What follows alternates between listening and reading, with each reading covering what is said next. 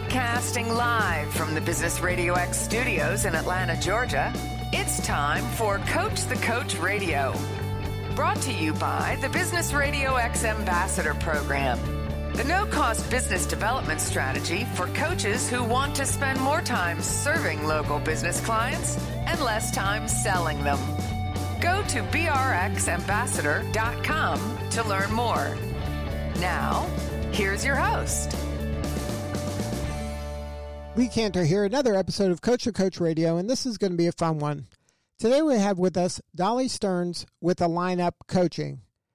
Welcome, Dolly. Thanks so much for having me, Lee. Well, before we get too far into things, tell us about Lineup Coaching. How are you serving folks? I am specializing in working with leaders, entrepreneurs, teams, those who are wanting to move from stuck to success faster and also hit their goals and do it with balance, which seems to be a hot ticket right now. So what's your backstory? How'd you get into coaching?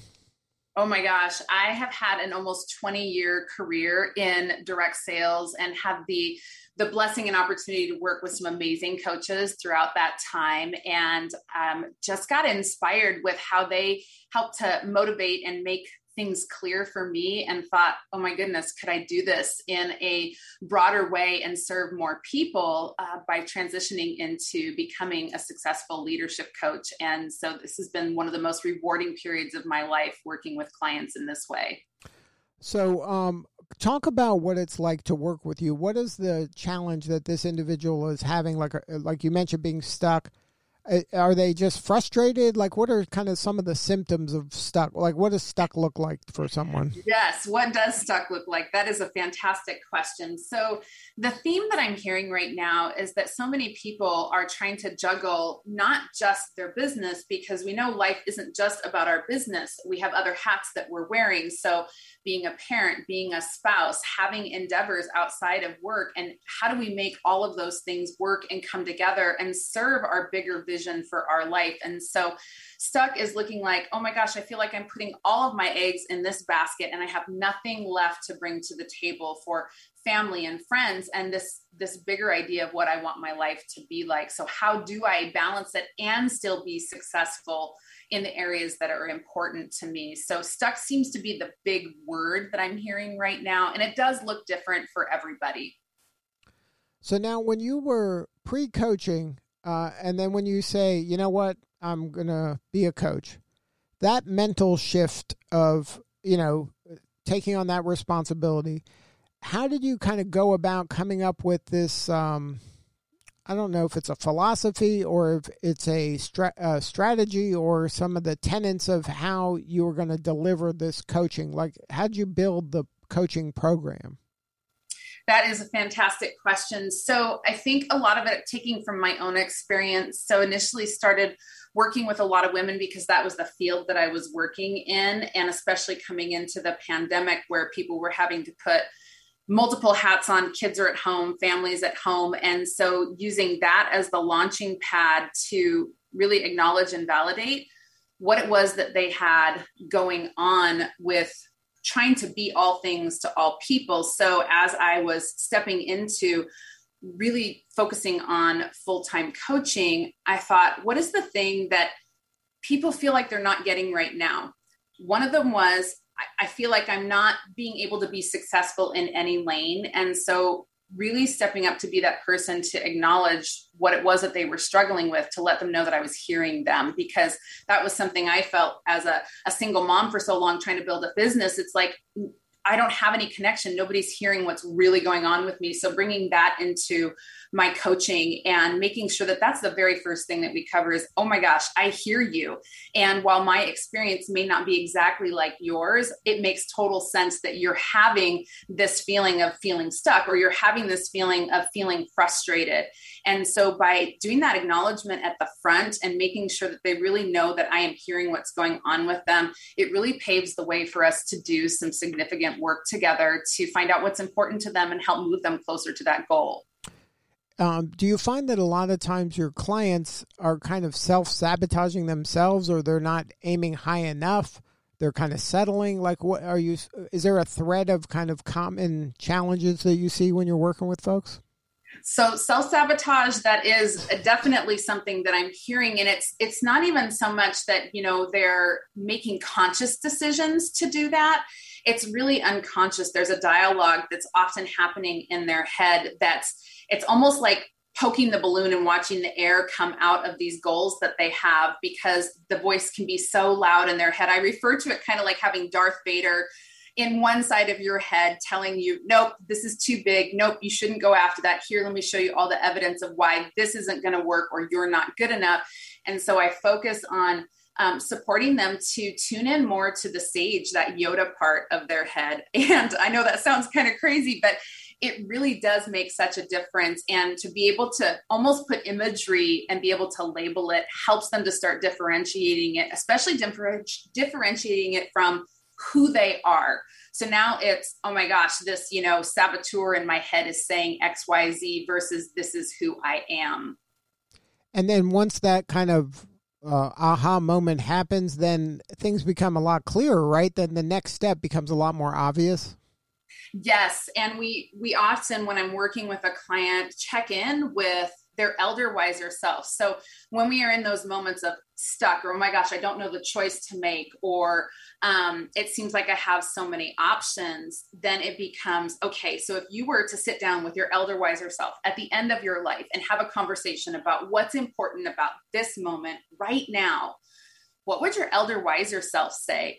And most often we know, and sometimes it's that we know, but we're afraid to act. And so we, again, go back to that elder wiser self. What are they going to say is important about what you need to do right now? And I operate from the position that my client really knows the best answer for themselves. Most of the time, it's not that they don't know what to do. There's something in the middle. And so by really touching base with their elder wiser self, it helps them to get unstuck and start moving forward. There's a lot of clarity that happens around that. Now, when a person is kind of looking at it from the perspective of how they want the story to end, and I'm guessing that's what that elder wiser self is telling them, right? Like, if you want to achieve this, this is how the story can end, if you want it to end this way. Then they know then they can see what the end looks like, and then they can see what the step before the end looks like, and then it kind of draws a path for them where they are today to start kind of working towards that end goal. Absolutely. And it's kind of like the carrot versus the stick. So if you can identify how you want the story to end, it does. You said it pulls them forward, which is a whole different energy than the stick, which is, the pushing and trying to get away from the thing that's going to be painful. And so, the stick will work. It'll get you to where you want to go, but the peace and the happiness and the balance that somebody's looking for along the way may not happen. Whereas if we're operating from this being pulled to this amazing thing, pulled to how we want the story to end, you can have both the goal and the achievement and the mastery and the peace and the joy and the balance along the way. And who doesn't want that as their journey?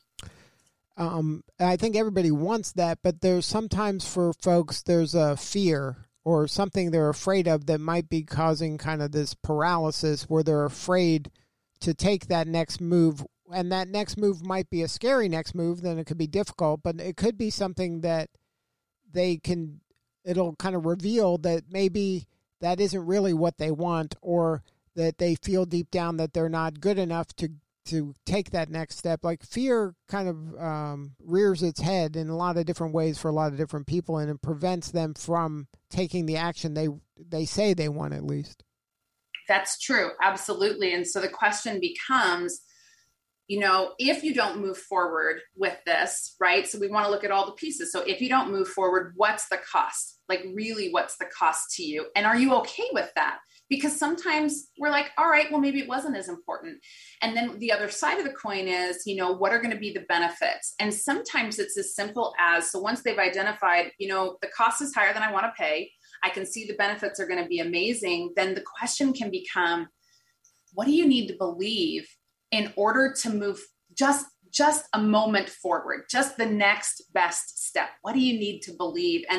And so sometimes we're taking little incremental steps. It's not always about the big leaps. It's about those incremental steps. And, how can you how can you be confident in knowing that this next step is going to take you to the next thing and the next thing? And also be okay with if you need to take the side road, because sometimes that happens. Like, how many of us have set a goal for ourselves and then we're like about halfway there and we're like, I don't know if this is exactly the way I want it to look. And so what do we need to be okay with to take a little bit of a detour? I know I've experienced that in my life, and with so many of my clients, they've experienced that as well. So what do we need to believe, and what do we need to know to be okay with making the sidestep? Yeah, one of my favorite books is called The Obstacle is the Way.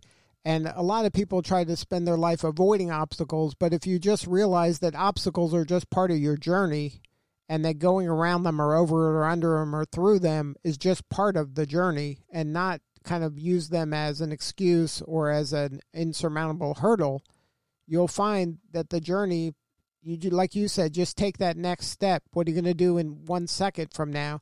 Just incrementally just improve a little bit, and then, amazing things can happen. Yes. And, another word that comes up a lot between stuck is stress, right? So I'm feeling stressed about this decision or stressed about this thing that's happened. And the thing is, and this is such a bigger concept, even I have to sit with it for a minute, is that stress is created either by thinking of things that are coming, the potential things that are coming, or things that have happened. It's really not about being in the moment. So if we can just recognize that really, yes, we can pre-plan for things that are coming, but we're really just in this moment. So how do we want to experience this moment?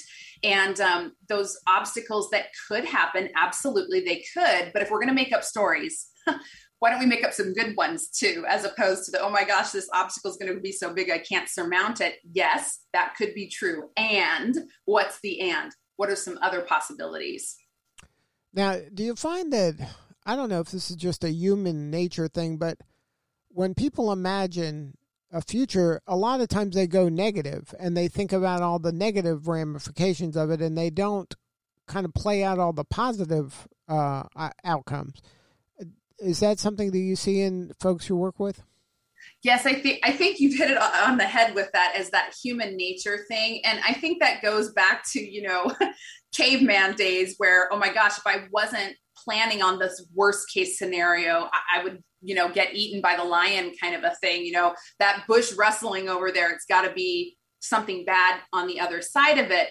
And I don't think that we've necessarily, developed over time sometimes to recognize that rustling of the bushes, yes, it could be the lion. It could also be a lot of other things. And so I think it's a protection mechanism, and that can make life feel hard. It can make our life experience hard, not just for ourselves, but the people who are closest to us. And it feels like a struggle. And so I think one of the things that I love doing is exploring all, the possibilities, not even all of the possibilities, because we don't know what all the possibilities are, but inviting somebody to go, okay, yes, this could be it. And what else could it be? And what else could it be? And when I have a client who gets stuck, it's one of my favorite things to do is to say, I want you to think of the most ridiculous thing that this could mean, because that really helps to get us unstuck. And then, we've lightened the mood and we're laughing and exploring all of the possibilities, and not evaluating, is that really possible, but just what could it be? And it really creating this large list of possibilities, and then choosing the one or two that allows us to move forward, as opposed to, well, it's got to be the worst case scenario. It could, and it could be something else. Now, in your practice, how important is kind of building this community of entrepreneurs and leaders?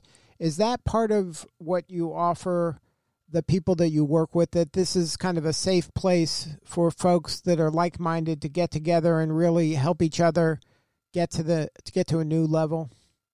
Yes, actually. So I do a lot of one-on-one work, and I also do a lot of group work. And I love the group work because we have so much more in common than not.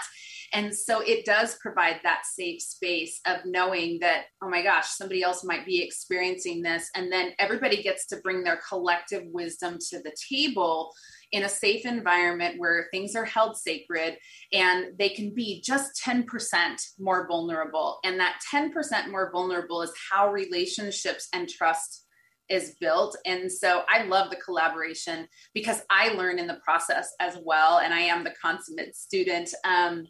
But it creates a connection and a thread where I think we're not feeling so isolated. And as entrepreneurs and leaders, often it can feel isolating, like we're on this path by ourselves. And so to bring people together in a group where they're recognizing, oh my gosh, somebody else is walking the same road as I am, or somebody's gone through this thing and they're on the other side. And what's the wisdom that I can take from what they have going on? So I think there's a time and place for both one-on-one and for group collaboration. And it's exciting for both of those pieces. Now, if somebody wants to learn more and have a more substantive conversation with you or somebody on your team, what is the website? They can go to www.alignup, ALIGNUP now.com. And if they put /free, they can set up a 90-minute discovery and coaching call with me. I'd love to collaborate. Wow, that's very generous. 90 minutes to really kind of dig in there and see if there's some help you can give somebody or to just see if it's a right fit. That is very generous. Oh, thank you. Well, thank you so much for sharing your story today. And I so appreciate the time with you. My pleasure. And one more time, it's alignupnow.com is the website, ALIGNUPNOW.com. And if you do /free, you can get on Dolly's calendar. Thank you again, Dolly, for sharing your story. You're doing important work, and we appreciate you. Thanks, Lee. All right, this is Lee Cantor. We'll see you all next time on Coach the Coach Radio.